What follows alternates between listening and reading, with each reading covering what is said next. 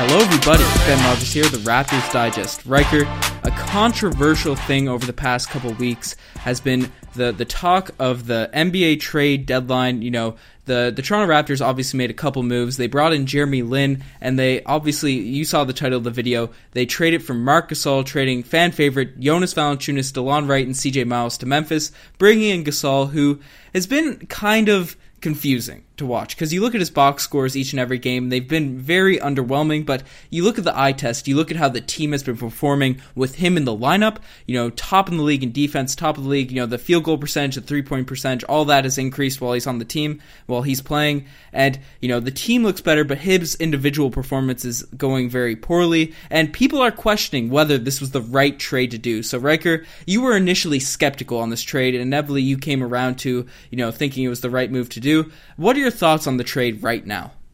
Right. Okay. So it's a tale of two cities, right? J. Cole.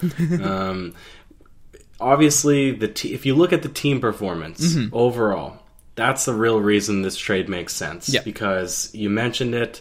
We couldn't find the exact stats. We found them somewhere. Lost them again, but the 3-point shooting percentage has increased now to among the top in the league since the trade. They went from, we do have the stats for assists, they went from 22nd in the league in assists, team assists, to third place behind Denver and surprisingly Washington. So overall, and then defensive ability has gone up, and then you do need to factor in and consider, again, time with the team, chemistry, all these things, and injuries, of course. So overall, team performance has gotten better. But that's to look at what you actually got in return. Marc Gasol, stats-wise, and looking at what he's giving out on the court, besides assisting, right, besides his facilitating, because he's really a big point guard in certain ways, because the offense can flow through him. Jonas Valanciunas has been absolutely a shining star since he left the team. So if you just look at individual performances, team factors completely discluded, it looks like you sort of lost a real diamond in the rough. But that's what we're going to talk about here now. Yeah, certainly, Jonas Valanciunas has been absolutely impressive for the Memphis Grizzlies. He's currently averaging, for the Grizzlies, 19.9 points per game, 11 rebounds, absolutely monstrous numbers in the 19 games he's played. Obviously, he's going to be out with injury for the rest of the season now, but,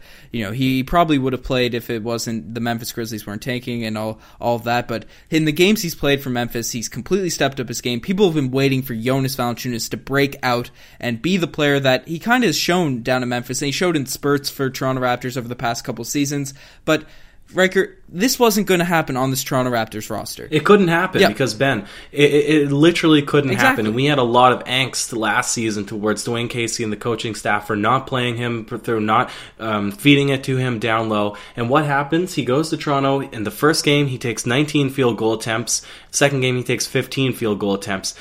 On his entire season, this season with the Toronto Raptors, he did not take as many shots in any one particular game. In his first two games on Memphis, he goes out and he now scores. He had, in the season with Toronto, he had 2 games where he was over 19 points. And now, since being on Memphis, he's had 13 games, 20-plus points, 2 in the 30-point range. Mm-hmm. So it's a product of them recognizing what kind of player he is. Obviously, the team is not as talented, so they're going to have time to be able to go to him more. But we knew Jonas was a guy that he has potential, he has skill in the league, and he's really now being able to flourish, but that wouldn't have happened, like you said, on the Toronto Raptors. There's just no way, with the balance of the players that they have, that he would have been able to take as many shots per game. Certainly. His shots went from being on the Toronto Raptors, he shot about 8.6 field goal attempts per game. In Memphis, he's shooting close to 15. That's nearly double. You know, Jonas Valanciunas, the more you give him touches, the more he's going to score. That's how it goes. He's been remarkably efficient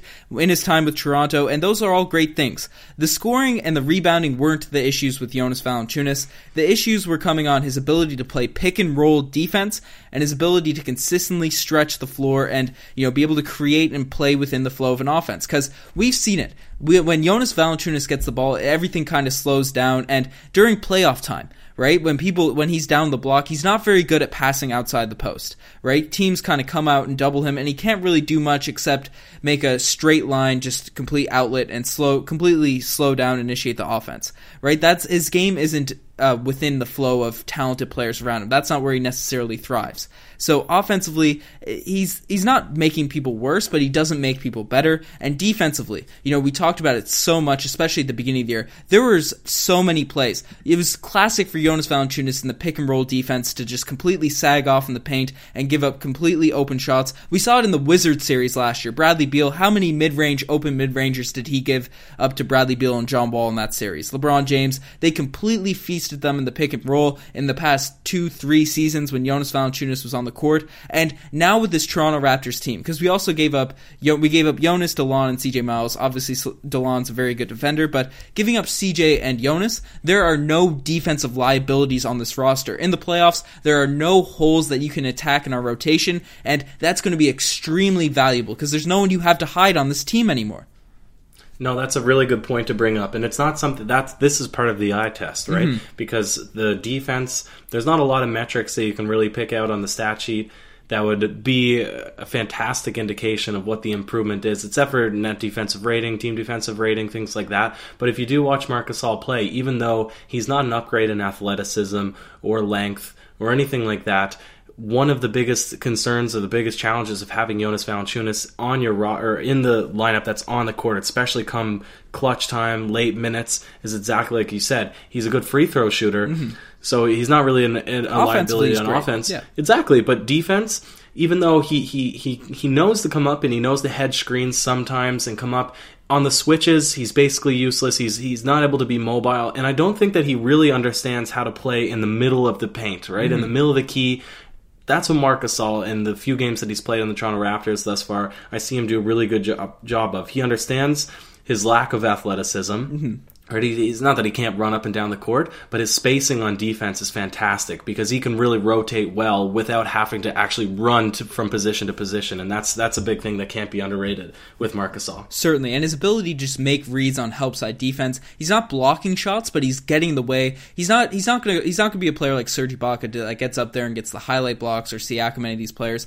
But he seems to change so many shots when he's in the paint because he's so strong, he's sturdy, and he knows where to be.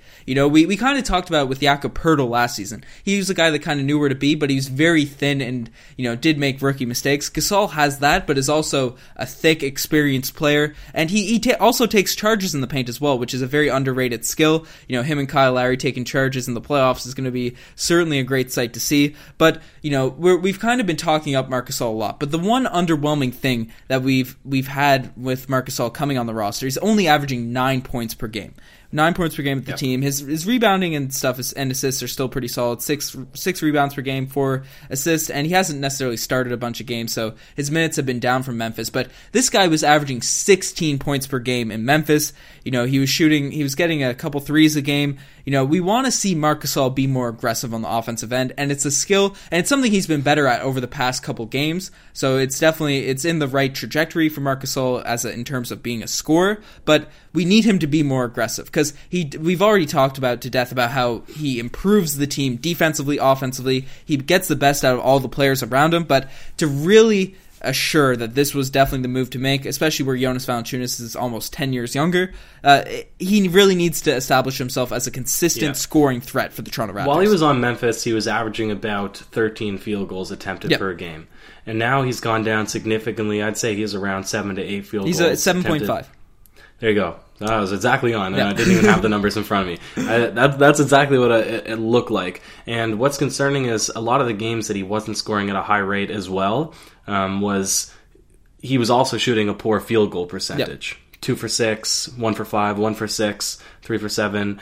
And especially in games against good teams. So that was the big concern, as we were kind of seeing him disappear, right? But that's on top of him not really seeming to be aggressive. But I think a lot of that comes from, if you're not getting a lot of shots up, then really the shot selection that you're looking for is few and far between.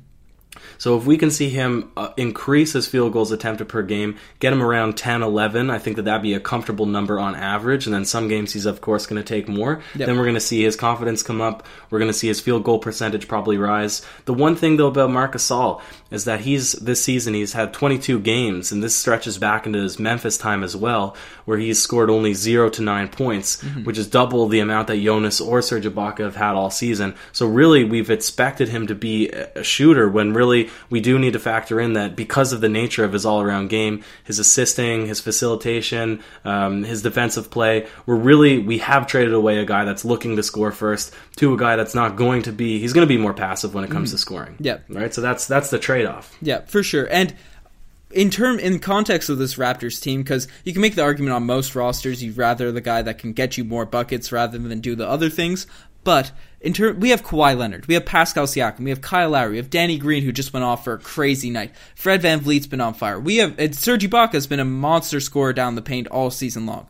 We have a lot of guys that consistently be relied upon to put the ball in the hoop. And I think Marc Gasol can be relied upon to do it in some context when you really run the offense through him, but we don't necessarily need him to go out there and take the 15 shots that Jonas is taking in Memphis right now. Right? We need him to do the little things, but to be more of a threat, I think that would make the most out of this deal for the Toronto Raptors. But in certain matchups in the playoffs, I think you do want him to be a guy that takes more shots than Danny Green. Well, maybe not Danny Green because you want him to take threes, but maybe more than Kyle Lowry or maybe more than Pascal Siakam in a matchup such as Boston. If they were to play them in the playoffs, I doubt they will. Or in a game or in a series like Milwaukee, where really you're going to see with that team having so much length, I think that their weakest defensive position would be Brook Lopez, right? So I'd almost like to see Marc Gasol become one of the top field goal one of the top shooters on the team, or even against the Sixers, because Joel Embiid is obviously known as being a phenomenal defender, but he's going to have a lot riding on him most of the game for the Philadelphia 76ers. So we've seen him get gassed in the past, so maybe we could see Marc Gasol. I'd see Pascal Siakam being used more in a 76ers matchup than Marc Gasol, but I think especially in like a Bucks matchup or even a Boston Celtics if they happen to play them. But it really depends. For right now, you're right. Marc Gasol can be the fourth option or fifth option as long as he's providing everything else on the court. Certainly. And the one question I want to throw at you, right? Is he capable of being upping his scoring? If you give him more attempts in a specific playoff matchup, you mentioned Brook Lopez. Do you think he's capable of going back to that Marc Gasol, only a couple seasons ago was he averaging 17 points per game, 19 points per game. Do you think he's capable for maybe a playoff series to put in big numbers if we run the offense through him, exploiting matchups? Or do you think this is the best that we can get out of Marc Gasol in context of this roster? 10-point, 12-point per game scorer and doing all the little things. Well, I'm just looking at, again, the same thing that I said for Jeremy Lin. Really the best indication is the most recent things that you can look at. And with Marc Gasol, there was a stretch where he had a lot of double-digit games, but he still wasn't shooting at a very high rate. I think you're going to see Marc Gasol's consistency on the offensive end just drop now because of his age, because of where he is as a player. I wouldn't look to rely on him in the playoffs. I'd look to rely on other guys. But if you can have a matchup where he can do well, again, like against Brook Lopez, I would hope that he could perform well. But if you're putting him against Joel Embiid, I wouldn't expect him to be the scorer every night. I don't know. What do you think? That's a fair point. I think we could certainly rely upon him to get maybe 15, 16 points per game, especially in the playoff setting. The grit and grind player, everything slows down. Marc Gasol, I think, is going to be capable of getting buckets. And one very intriguing thing about his tenure with the Toronto Raptors as well, his three-point percentage has quietly been absolutely amazing. He's shooting 41% from the three-point line. Now, his three-point attempts have been cut in half. He's taking about 2 a game, but that's an intriguing thing there. Maybe we'd see his volume go up. His percentage might decrease a little bit, but that's something very intriguing there. Riker, before we end off this pod, right, because we've kind of been neglecting one other, CJ Miles was a guy that really struggled for the Raptors, so getting rid of him, obviously he's thrived in Memphis before he was injured, so I love to see CJ doing great, but he was a negative on the Toronto Raptors, so getting rid of him wasn't a big issue. But DeLon Wright, he's a player that was a young guy for the Toronto Raptors. He's one of the older young guys, so to speak, but he's in a contract year. He was having a solid season for Toronto, a bit underwhelming. We weren't super hyped with the jump he made as a Toronto Raptor, but in Memphis, he stepped up his game. He's averaging 11 points per game, 4 assists, 4 rebounds, almost 5 rebounds. He's been very impressive down there. I just want to say something about him first. He was a guy that wanted more of a role. He's in a contract year. There's rumors that he might have requested a trade, with some of his social media things saying that he's not an 11th guy. So I think DeLon Wright, it just made sense to move him. I don't think we were going to re-sign him in the offseason. And, was he really going to be in the playoff rotation with how he was playing for the Toronto Raptors? No, he wasn't going to be. And I look back on this trade and think, I'm sad that Jonas is gone, because if we were to allow him, or if it somehow happened, we said this, it wouldn't have happened, but if it somehow happened that a rotation could allow him to be the player that he is right now in Memphis, that would have been a really sweet thing for that to happen in Toronto. But even what DeLon is bringing right now, it's still less than what the potential of Fred VanVleet is and what Fred VanVleet has delivered. So it's only a positive. Even if DeLon Wright excels, and I don't wish him any bad, I think that it's only a positive thing. And even if he succeeds, I'm thinking it's great that we freed up the space for Fred VanVleet to be the guy now. Certainly. And yeah, you mentioned it. He was only averaging 7 points per game for the Raptors on not necessarily the greatest shooting, not the greatest 3-point shooting either. So he wasn't really, I didn't see a spot for him to really fit with this Toronto Raptors. Maybe in the playoffs, he'd be fighting with Norm and McCaw and Lynn and all these players. So DeLon Wright, he deserves to thrive, get his opportunity in Memphis. He wasn't, in the same case for Jonas to a lesser extent. These guys weren't going to be as much of impact players in Toronto as much as Marc Gasol is going to be. So I think this trade worked out for both teams, but let us know what you guys think in the comment section below. We certainly know this is going to be a controversial podcast considering how the comment sections have played out over our past few videos. So let us know, was this trade smart? Should we have given up on Jonas Valanciunas? The one maybe point in Jonas's favor is that he's a lot younger, so in the future we would have had him, but I'm happy with the move. Riker, you seem to be happy with the move. Let us know. Check out the Twitter, the Instagram, all that cool stuff. Any last words, Riker? Yeah, well, we forgot to mention the old podcasts on the other platforms, but you know what? If it's up by then, we'll link it, and we're going to start plugging it on everything anyway, so you'll hear about it. And then other than that, that's it for me. All right, rock out. Cheers.